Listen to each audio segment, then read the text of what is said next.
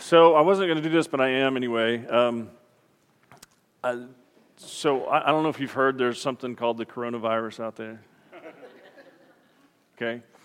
And so just as a side note, they tell you not to touch your face. And you know when you're told not to touch your face itches like it's never itched before. Is that true for anybody else, or is that just me? Yeah, okay, so it's like, I'm not supposed to touch my face, but anyway. So just a quick history thing. In the 2nd century, the 100s, there were in the world multiple plagues that came through that were not identifiable. They could not figure out what they were. They were so bad that the doctors fled because the doctors didn't know what to do. But there was a group of people who brought light into that darkness, and it was the followers of Jesus. And it didn't make any sense at all. They stood strong, they stayed, they nursed people back to health, and Christianity blossomed and grew because the believers brought light into the darkness. Okay? So here's the thing. The God on the throne, He knows where all this is headed. We can trust Him. He's a powerful God. He's got it. We may end up knowing people who get that virus, but you know what? We're still supposed to bring light into the darkness. Okay? So that's all I have to say about that. But I wanted you to hear me say that. So we're starting a new series today, and we're going to talk about Paul as he taught about the cross. Occasionally, there's a set of commercials that come along, or a commercial that is just, I really like. Nobody else may like it, but I really like. And one of those right now are the AT&T Good Enough commercials. Are you familiar with those? You know, where the guy's getting ready to have surgery, and they ask the nurse, "You've worked with this doctor before? How is he?" "Oh, he's okay." He's okay. And then he walks into the room and says, or right before in the hallway, he says, "Guess," what does he say? Guess who? Yeah, I just got reinstated. Guess who got reinstated? And he walks in and says, "You nervous?" And the guy said, "Yeah." "Yeah, me too. Me too.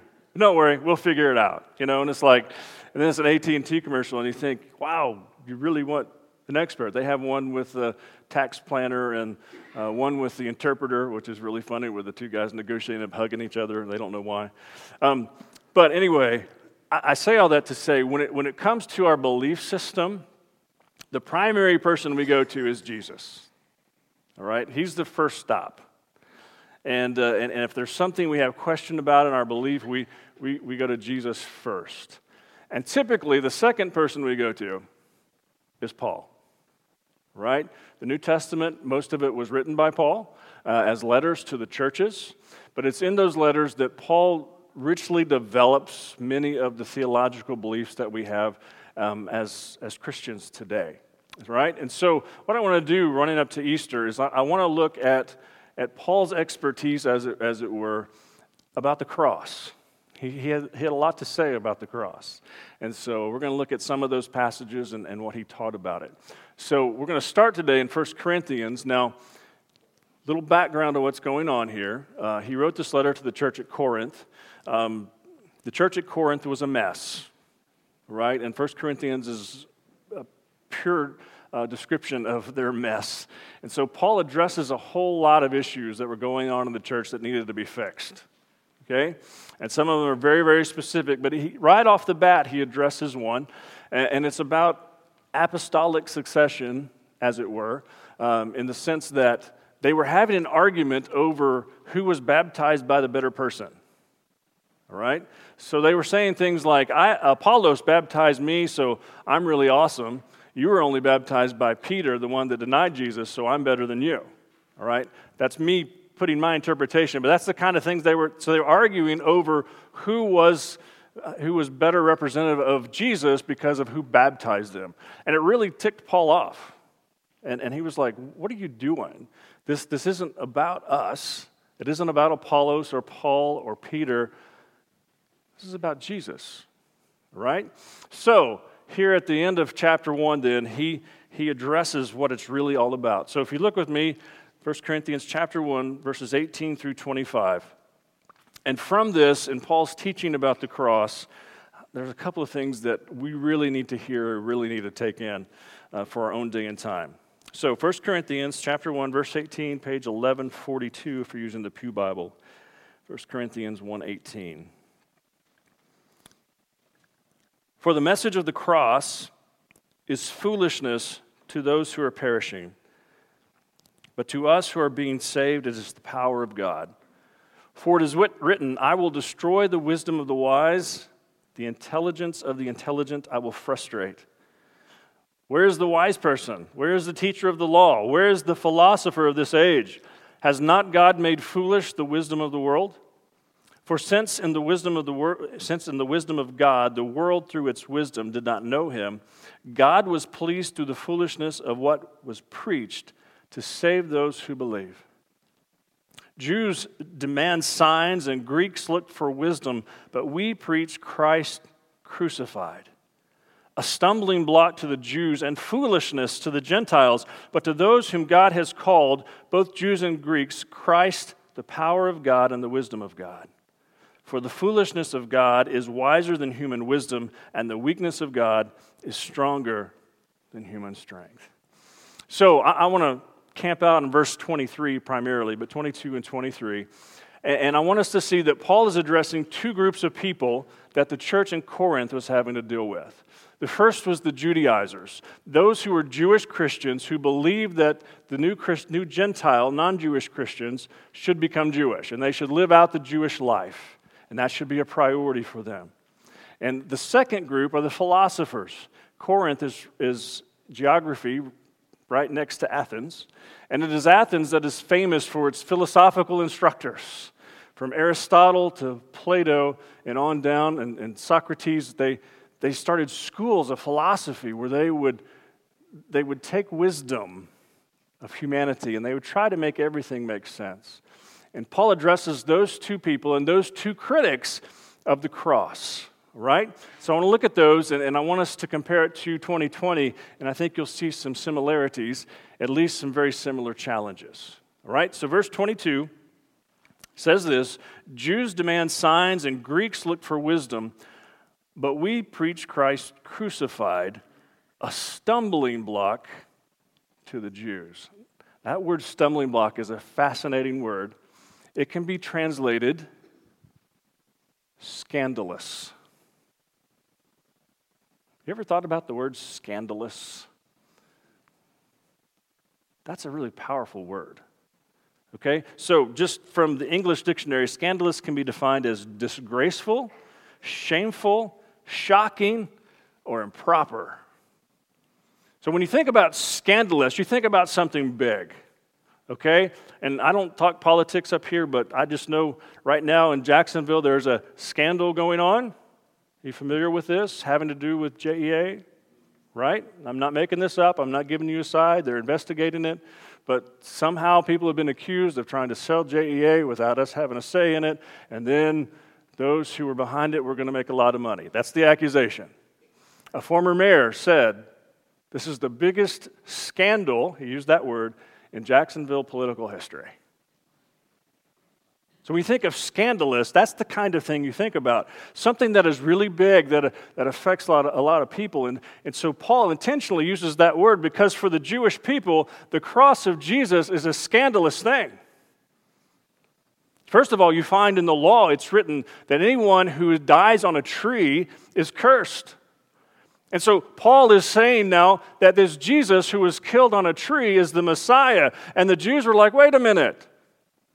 We thought those who were killed on a tree were cursed. How can he be the Messiah? And it just blew their mind. Why would the Messiah do this? And so in their teaching, in their thought pattern, what Jesus did was contrary to the law. In a lot of ways. In their teaching, in their ideas. But how could the Messiah be one who was crucified? But even more scandalous than that was the idea that non-Jewish people who didn't live like Jews could be a part of God's family. What? Wait a minute. Where did that come from? How did that happen? How did God, we are God's chosen people, we are the ones that are set aside to suffer for Him. How can other people be a part of His family? And so Paul very intentionally uses this word scandalous, that the cross was scandalous for the Jewish people. It was something that was so repulsive to them that they just couldn't accept it to be true. Hear me when I tell you this, that the cross of Jesus is scandalous today. It's scandalous today. Let me tell you why. Because the bottom line teaching behind the cross of Jesus is that no matter how good you are, you're not good enough. And you can't accomplish it without God's help.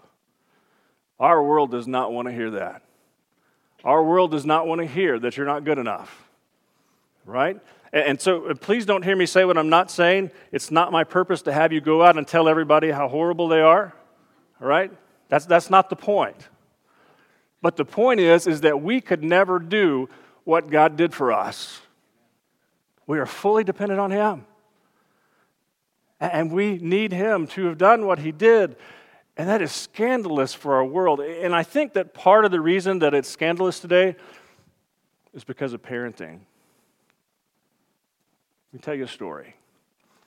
When I was in 3rd grade, we had an art teacher come in to teach us art. And so they decided after this 6-week period that the teacher had come in that we were going to have an art contest. So we were to go home and we were to paint or draw something that would be entered in the contest. So every 3rd grader in the school did it. I went home and I was so excited because there were ribbons for the winners. Now, I don't know how much you know me, but any competition, I'm like, oh, yes, competition. So I went home and I found a piece of wood that was shaped correctly, and I decided to paint an American flag. Patriotic, had to be brownie points in that.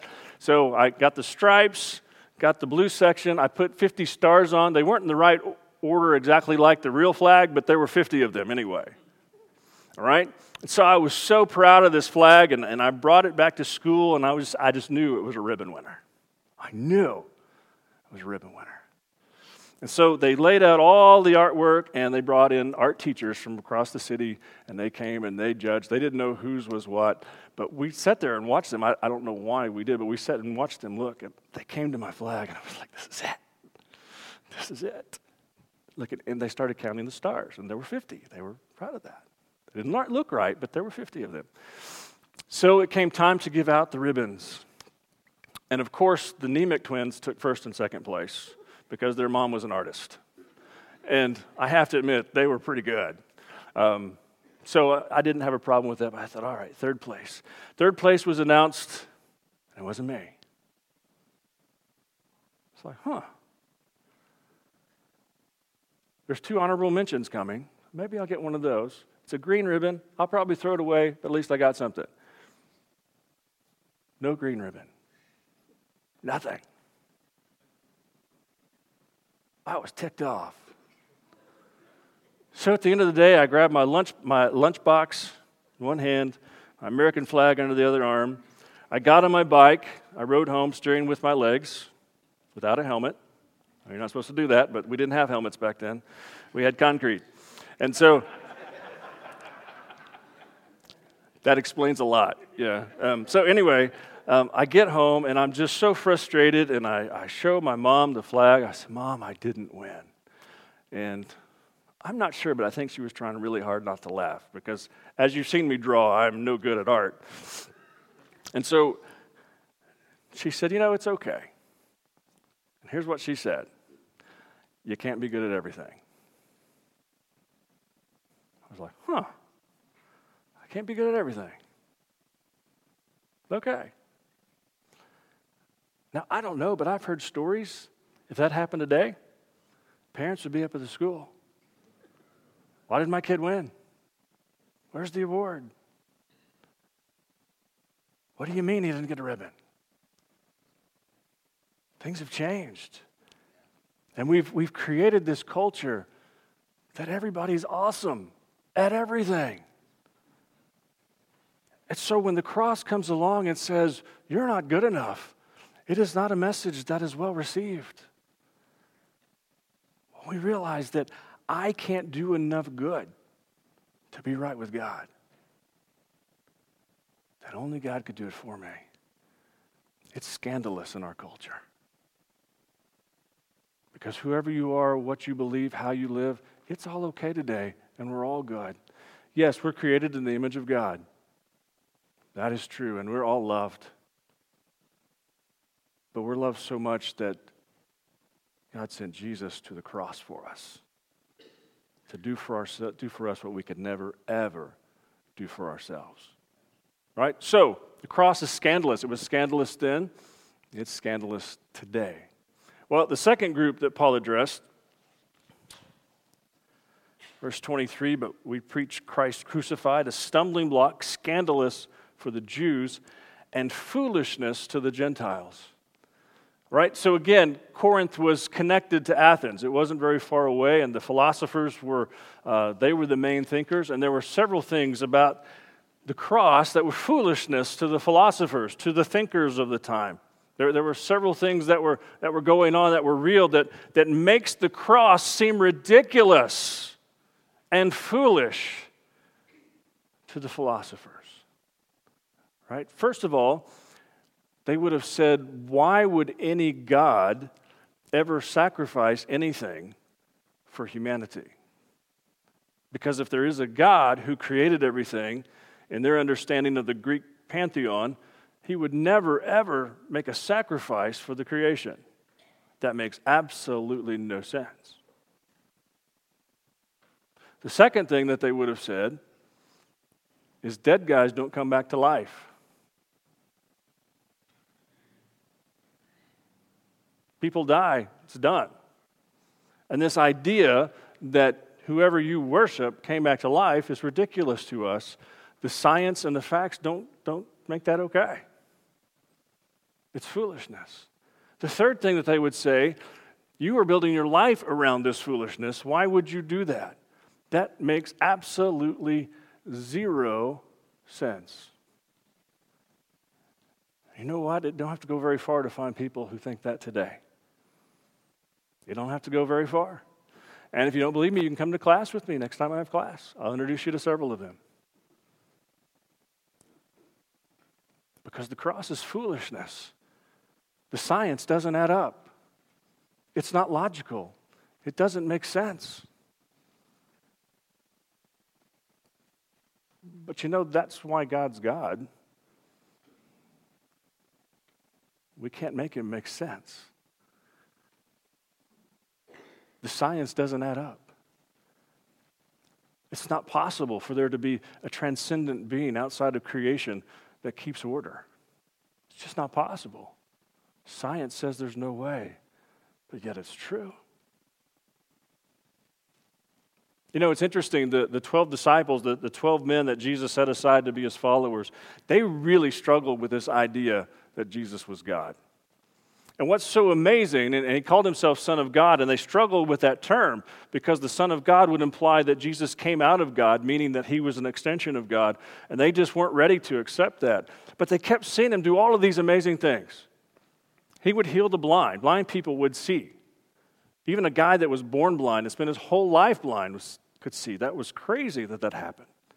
There would be people who couldn't walk, and Jesus would touch them and tell them, get up and take your mat and go home. And they did. They even saw him bring a dead man back to life. There was a funeral procession, and he stopped the procession, and he brought the young man back to life because his mom was a widow.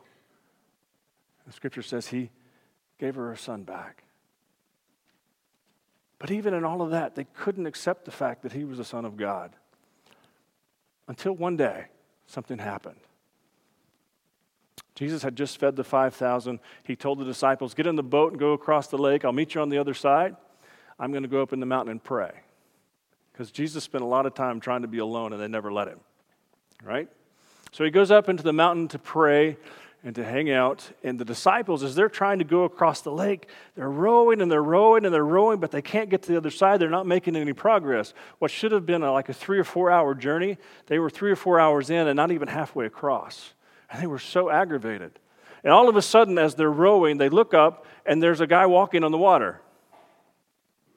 And they were terrified. They thought it must be a ghost. Jews don't even believe in ghosts. It must be a ghost. Maybe we've been wrong. And so they were just freaking out. And Jesus said, whoa, whoa, whoa, it's me. It's me. Now in John's version, Peter gets out of the boat and walks towards Jesus and all of that. But Jesus gets in the boat. And in Matthew's version, this is the first time they said to each other, truly, this is the Son of God. And it took all of that for them to get past all of the logic and all of the training and all of the things that they knew to be true, for them to finally say, yes, Jesus is God.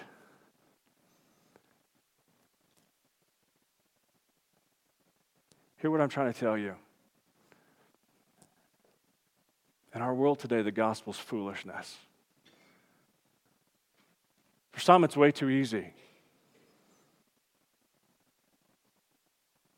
Why would I give my life to Jesus and it's done?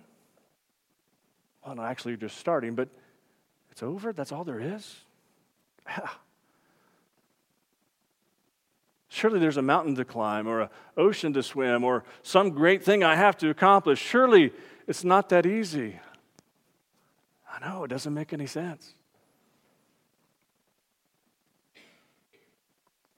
But we live in a world that hears the truth of the gospel, and it's foolishness.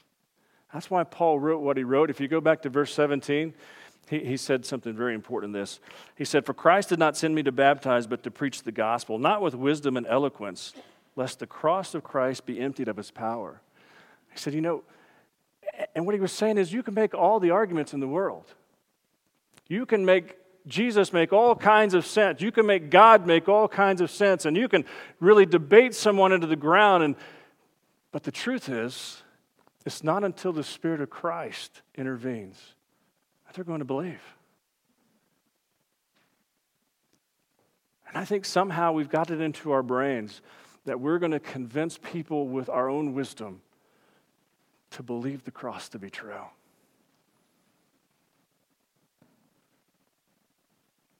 But here's the deal. It's a spiritual interaction with God.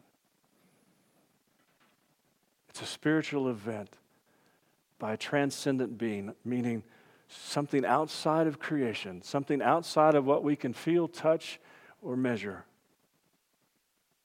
that intervenes in the human life and the human soul.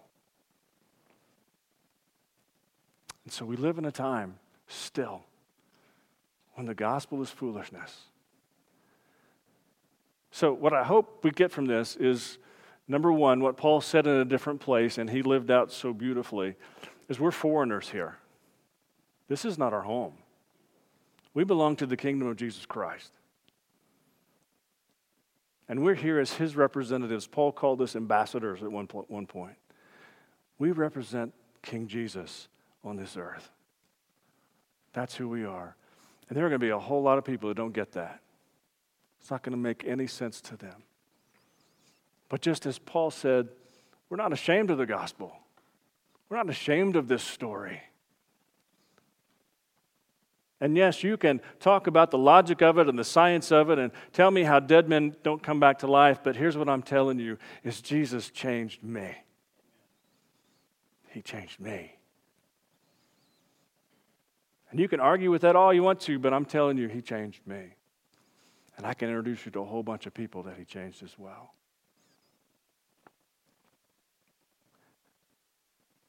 So don't be embarrassed.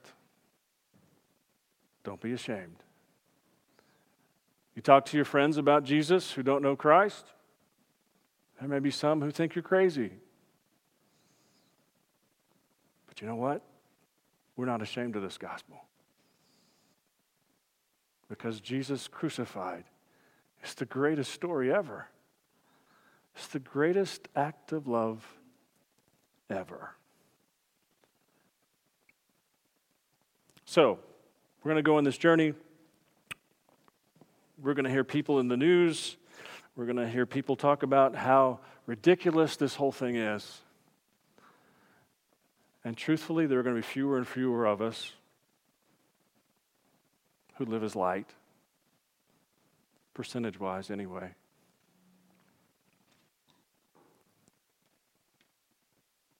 But it is the gospel of Jesus Christ, the story of the cross, the death, burial, and resurrection of our King. That is the centerpiece of who we are. And so we have that story. And that story changes lives. Let's pray.